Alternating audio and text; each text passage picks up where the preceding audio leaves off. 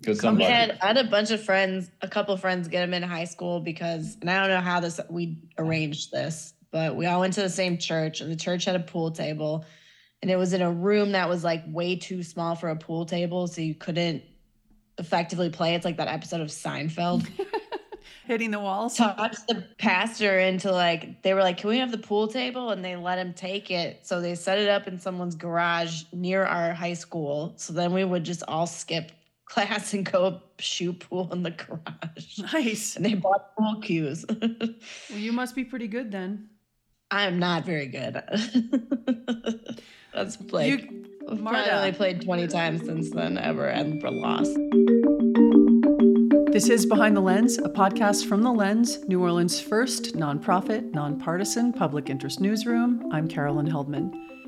On this week's episode, the jail monitors tasked with overseeing the New Orleans jail found falsified records and questionable uses of force by deputies and severe understaffing at the jail. And New Orleans Public Schools is looking into racial diversity and access to selective schools across the charter system and asking some tough questions. Those stories, insight, and analysis coming up on Behind the Lens.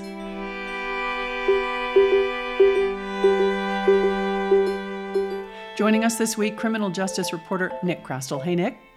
Hey, Carolyn. And education reporter Marta Jewson. Hi, Marta. Hey, Carolyn. Nick, first up with you, monitors tasked with overseeing the New Orleans jail and tracking its compliance with the long-running federal consent decree, said they found widespread continuing problems at the facility, including falsified documents and dangerous understaffing. Give us some details on what they talked about. Sure. So this was the first time since Sheriff Susan Hudson took office a little over a year ago that we've really heard from these monitors that are, like you said, tasked with overseeing this long-running federal consent decree that the jail's been under for about 10 years that's meant to bring it up to constitutional standards. So it was pretty interesting. We've known that there have been some problems in the jail since Hudson took over, but this was, like I said, the first time that they were really laid out. And so some of the most kind of shocking things that we heard about were medical and mental health care. So in terms of mental health care, we learned that right now there is a wait list of mentally ill prisoners, very seriously mentally ill prisoners, to go to a more inpatient type treatment center within the jail. It's called the Temporary Mental Health Facility in the jail, and it provides more comprehensive care. But there's lots of detainees in the jail right now that are not receiving any care that need it. They've been determined to have, serious clinical needs, but they're just sitting there. And the monitor said, when I first did this tour in December, I asked what kind of care these people were getting instead of being moved to this facility where they should be. And she said basically nothing. They weren't having any sort of group counseling, any sort of, check-ins even. So she said she recommended that they start being checked on once a day at the very least. And now that's what's occurring. But, there's still this backlog, which is a big problem, obviously. That same monitor who oversees mental health said that for detainees on suicide watch, she was concerned that the people who were tasked with monitoring them were falsifying timesheets. So these detainees are supposed to be checked on at their cell doors once every 15 minutes, and it's supposed to be staggered in a way so it's not every 15 minutes on the dot, but so that it's fluctuated. And she said that from her observations, she saw these mental health staff that are employed by the jail's private healthcare contractor, WellPath, writing down times that she knew they weren't checking on these detainees, which was very troubling to, I think, the judge overseeing the case and to the kind of other observers and other parties to the consent decree. So those were a few things. There aren't enough registered nurses at the facility, which is causing problems. There's concerns about investigations into use of force being more or less rubber stamped and being done to justify these uses of force rather than actually investigate whether or not they were necessary and went through the proper procedures. Right. Those are some of the issues. It calls to mind for me, it calls to mind at least the falsification or the rubber stamping of documentation on Suicide Watch detainees. The really high-profile case that happened, I forget what jail it was in New York, where Jeffrey Epstein famously was under Suicide Watch, and those records, I believe, were also falsified, and he ended up taking his life in jail. Have there been any occurrences that you are aware of or that they talked about in this report of people, in fact, committing suicide that had been on Suicide Watch? So there have been 2 deaths at the jail since Susan Hudson took office, and those took place relatively early in her tenure in June. She took office in May. So those 2 incidents weren't directly discussed. One of those was the result of an altercation in the jail, and one was in fact a suicide.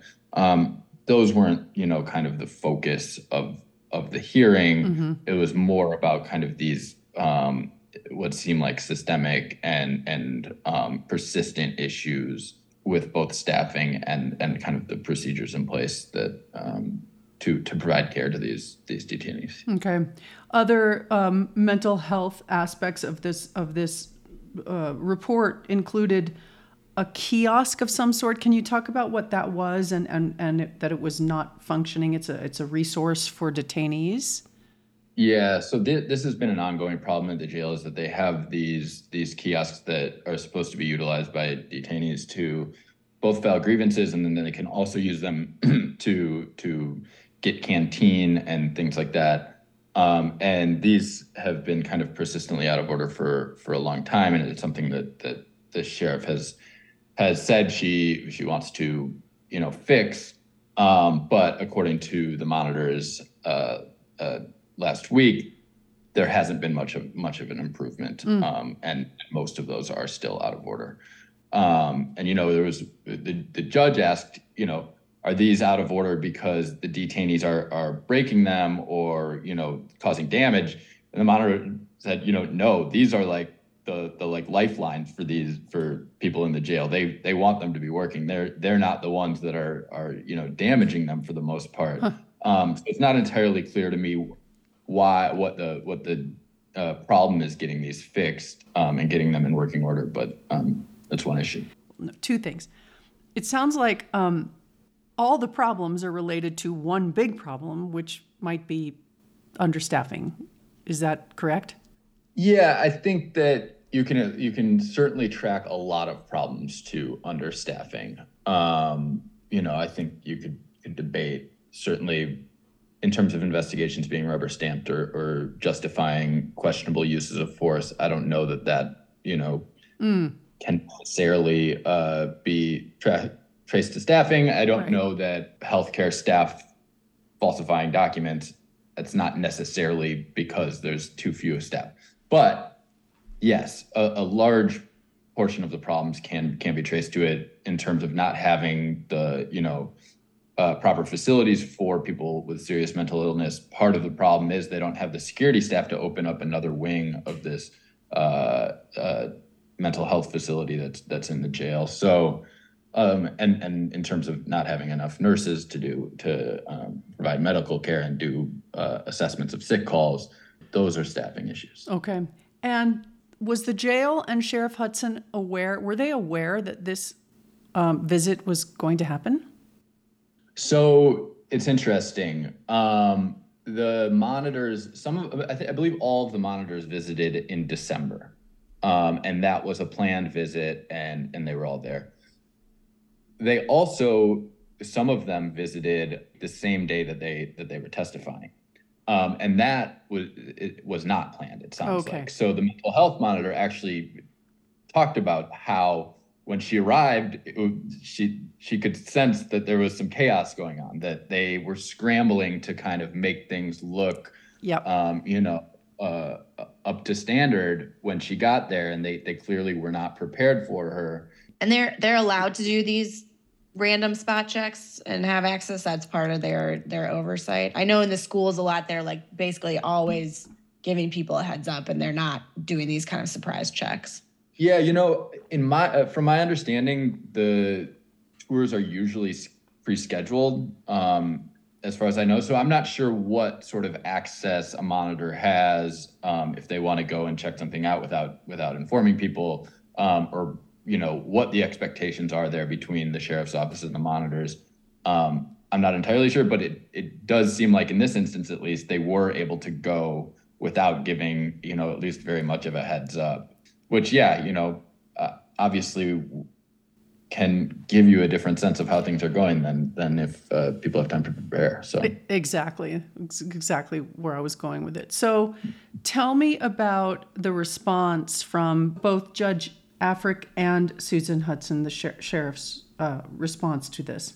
So Judge Afric was surprisingly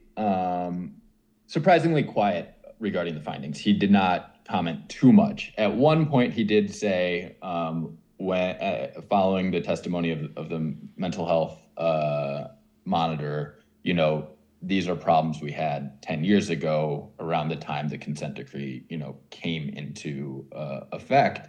And, these were the problems that we were attempting to remedy in the first place. So he, I think he said it was very disheartening to hear that these things were taking place. And the sheriff, I should say that the lead monitor, Margot Frazier, made a comment that the sheriff has been more cooperative with the monitors than the previous sheriff, Marlon Gusman, ever was.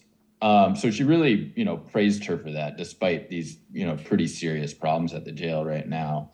And, what the sheriff said is this is all, comes down to staffing. As you mentioned, what we really need to do is have more deputies in the jail and have more bodies to provide these services.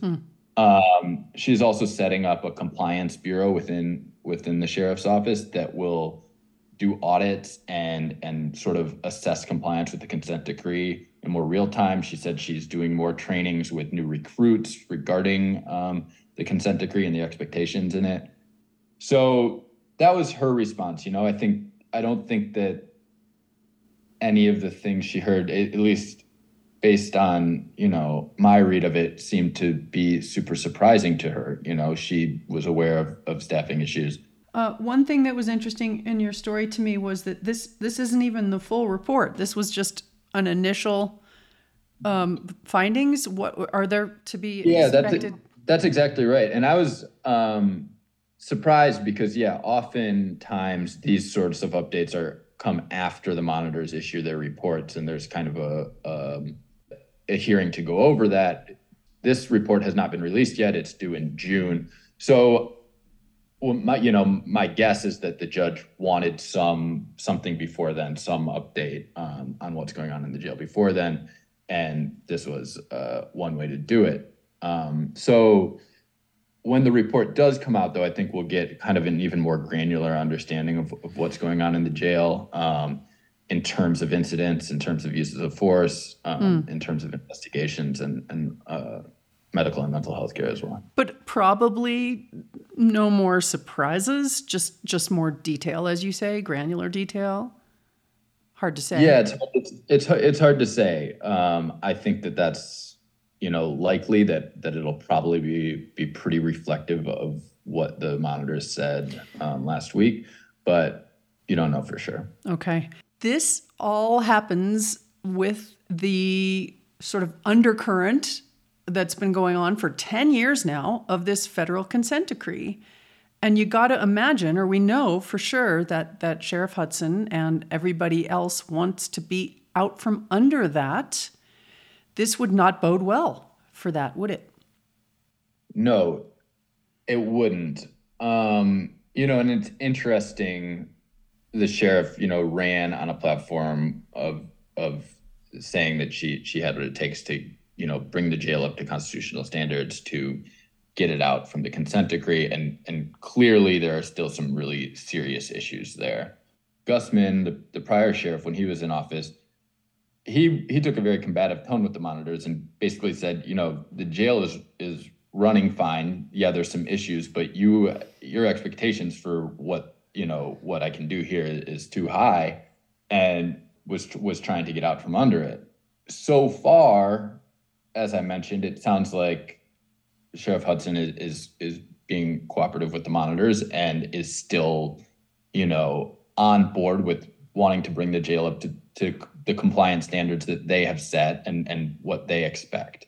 As this, drags on and as efforts are made and maybe not met to the degree that either the sheriff or the monitors would like, whether or not that relationship changes, whether or not there continues to be the cooperation and effort is, it remains to be seen. So we'll see. Yeah. I just want to take a moment just for a second, not to over dramatize this, but just to burrow down into this thought that for 10 years, this jail has been operating at a level that is not up to constitutional standards. And we who've been observing this, you far longer than I, and those who've been long lifetime residents of this city are just used to it now and maybe inured to what that means. But it is really, really a big deal. Yeah, it's absolutely true. And the sort of day-to-day realities of what goes on in the jail, because of the problems there and the realities that people who are both detained in the jail face and the people who are tasked with working there. Yep. As the lead monitor said, it's not a safe place. It's not a safe place for people who are being held there. It's not a safe place for people who are working there. All right, Nick. Well, thanks for keeping an eye on it for all of us. Thank you. You're listening to Behind the Lens. I'm Carolyn Heldman. My guests this week are criminal justice reporter Nick Crestel and education reporter Marta Jewson. Hi, I'm Karen Gadbois, the co-founder and executive director of The Lens. The Lens aims to engage and empower the residents of New Orleans and the Gulf Coast. We provide the information and analysis necessary to advocate for more accountable and just governance. Please make a tax-deductible donation to support our work at thelensnola.org/donate. Thank you.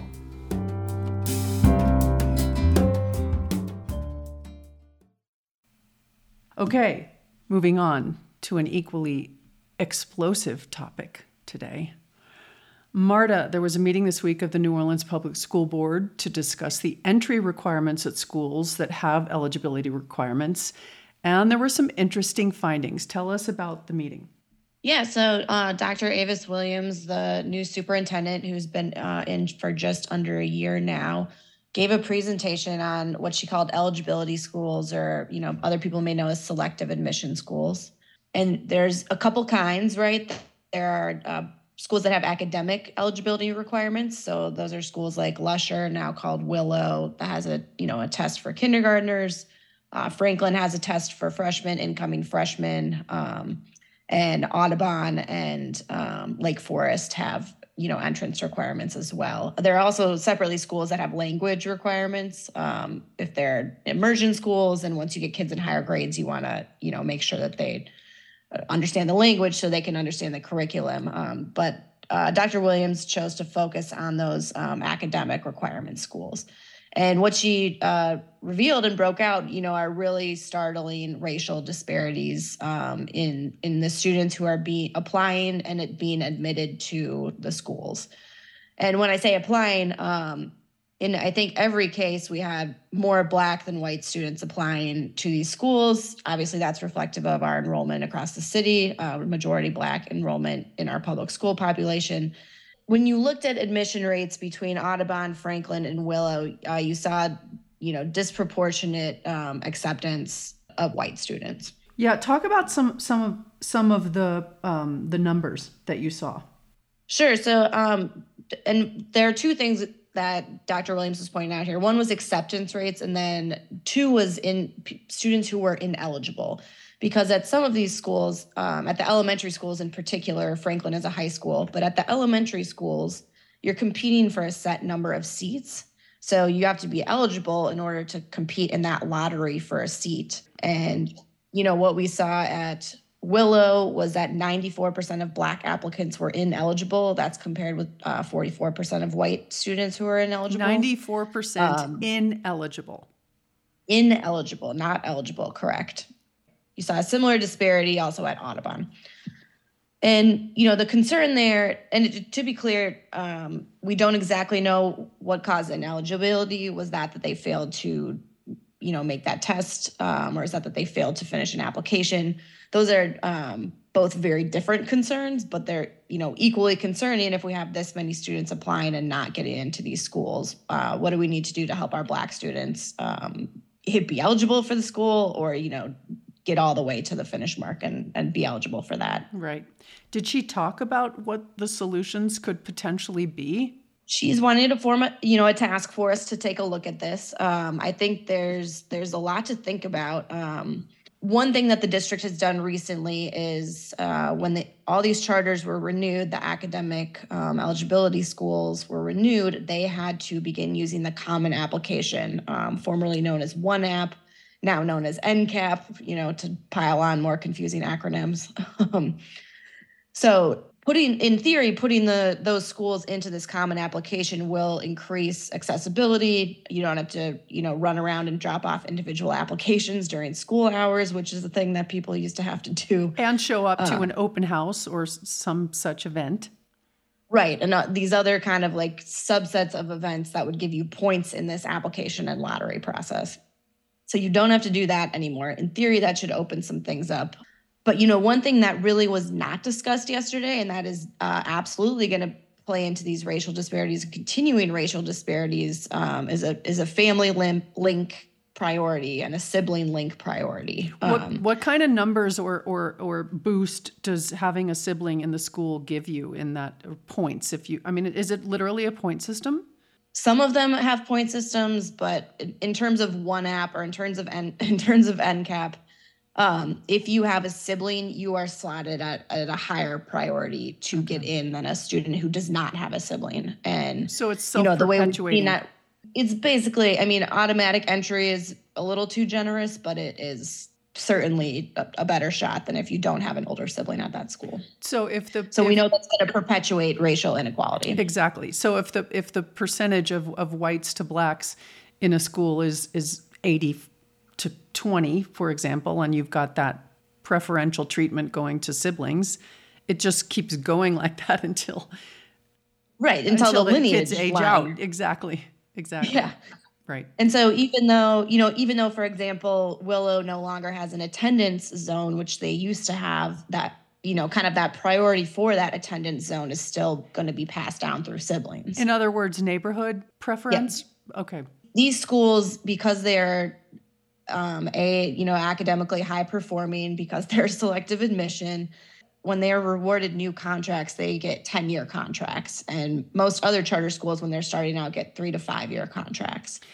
So you can see that opportunity for that to kind of build perpetually. And so when many of those contracts were renewed in the last couple of years, that's when they had to join that Common Application system. I saw something else in the PowerPoint about the meeting, or in the meeting, that said that the certain guidelines, that the eligibility requirements that schools have to follow, that, as you said, they must participate in the, whatever it's called now, the Common App system, and NCAP.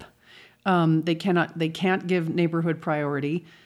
And then the percentage of at-risk students must be the same or higher from the year that they received their charter. Is that what that means, conversion? Yep. So the year that they converted to a charter, it must match whatever the population in the district was at that point in time. Okay. So what I read from that...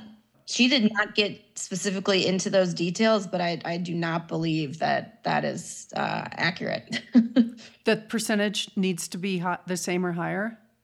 Oh, no, that the schools are meeting that, that the schools are mimicking the percentage when they became. Do you think that the year that the charters were created, that the disparity was less great than it is today in some of these schools? It's a good question. I think Lusher was in 2006, right? Willow School now it's called. They had neighborhood preference then. So that's another, that's another factor in what their population was going to look like then. So there are a lot of these kind of, legacy policies and shoo-ins that we're seeing that are now, shaking out. I think it's really exciting that Dr. Williams wants to bring this to the forefront. There's data that she presented yesterday that is, data that we as reporters would not have access to. And we've asked for this stuff before and they won't release it on account of, student privacy. We've also asked for anonymized data in the past and we've not been able to get it. So given that she is discussing it for the first time, isn't it in her purview and the power of the school board itself to change these guidelines, to decrease the disparity? Couldn't they change the guidelines? I mean, I think that this task force is going to try and come up with ideas to address it. In terms of the elementary schools, I don't know how you do that without explicitly setting aside seats for Black and brown children or economically disadvantaged children. And I don't know if that's legal, actually. I don't know how that works. But you know what I mean? They're effectively setting aside seats for siblings. Yes. So that's a good question. And then at the conversation at the high school level, which was interesting and slightly different. So Ben Franklin High School has an admissions test. You have to take an English and a math test and score a certain percentage to be allowed into the program. But Franklin allows all students in who score high enough on the test. So that's not a question of a lottery situation or a sibling preference situation. That's just a question of literally how many kids are prepared to enter that school. So that means is when we're seeing disproportionate entry rates there, that means that Black students are less likely to be prepared to pass this test. So what does that say about our elementary schools and where Black students are going to elementary school? That's the bigger question on the table that we see that Franklin raises for us. Okay. Is that a new position, the Executive Director of Equity? Yes, I believe that is a new position. And so that ED is going to oversee a task force that's going to kind of look at this, process through what the administration is calling an equity lens. And I think it's going to be really interesting to see, what kind of either policies we see put forward, or we have seen schools put in preference for, students with disabilities before in the lottery system. And there's also preference for certain zip codes based on where the school is. So I think preference is potentially a way to fix this in those lottery systems. Preference within the common application. Sorry. Okay. In the context of announcing this new ED of Equity, the Executive Director of Equity, did she talk about who is on the Equity Task Force? Are parents going to be able to be on that? She didn't get into details about that yet, but I imagine, like most of their task forces, it would be a combination of school staff, some school leaders, and then also parents and or community members. Okay. What was the reception like at this meeting for all of this? It was mixed. I think you could definitely... everyone agrees that these numbers are, appalling and shocking, and this is not something we want to see in our school system. But you could also hear from some board members, you can sense kind of a trepidation or apprehension, not wanting to blame the schools essentially for having these enrollment disparities. Which I understand to a certain extent, but it is something that needs to be thoroughly examined and looked at. I know they're trying to stand up for schools in their district, but it's a problem that needs to be tackled head on. Okay, well, we get to hear about it as it progresses and see what results. Yeah, yep, looking forward to it. So definitely very important stuff here. And as Dr. Williams pointed out, she said, whenever she's representing the district in public or at community meetings, she's often asked why, they see more Black and brown students in DNF schools. And, she's trying to confront that with this analysis here and these steps moving forward. So definitely interested to see how this plays out. It's a fantastic story. Thanks, Marta. Thank you. All right, you guys, have a good weekend. Thanks, Carolyn. See you guys. Yeah. Bye.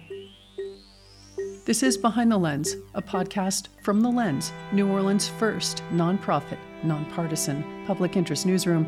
I'm Carolyn Heldman. Thanks to our guest this week, criminal justice reporter Nick Krastel and education reporter Marta Jewson. You can read all the week's other news, plus opinions, at our website, thelensnola.org. Thanks for listening.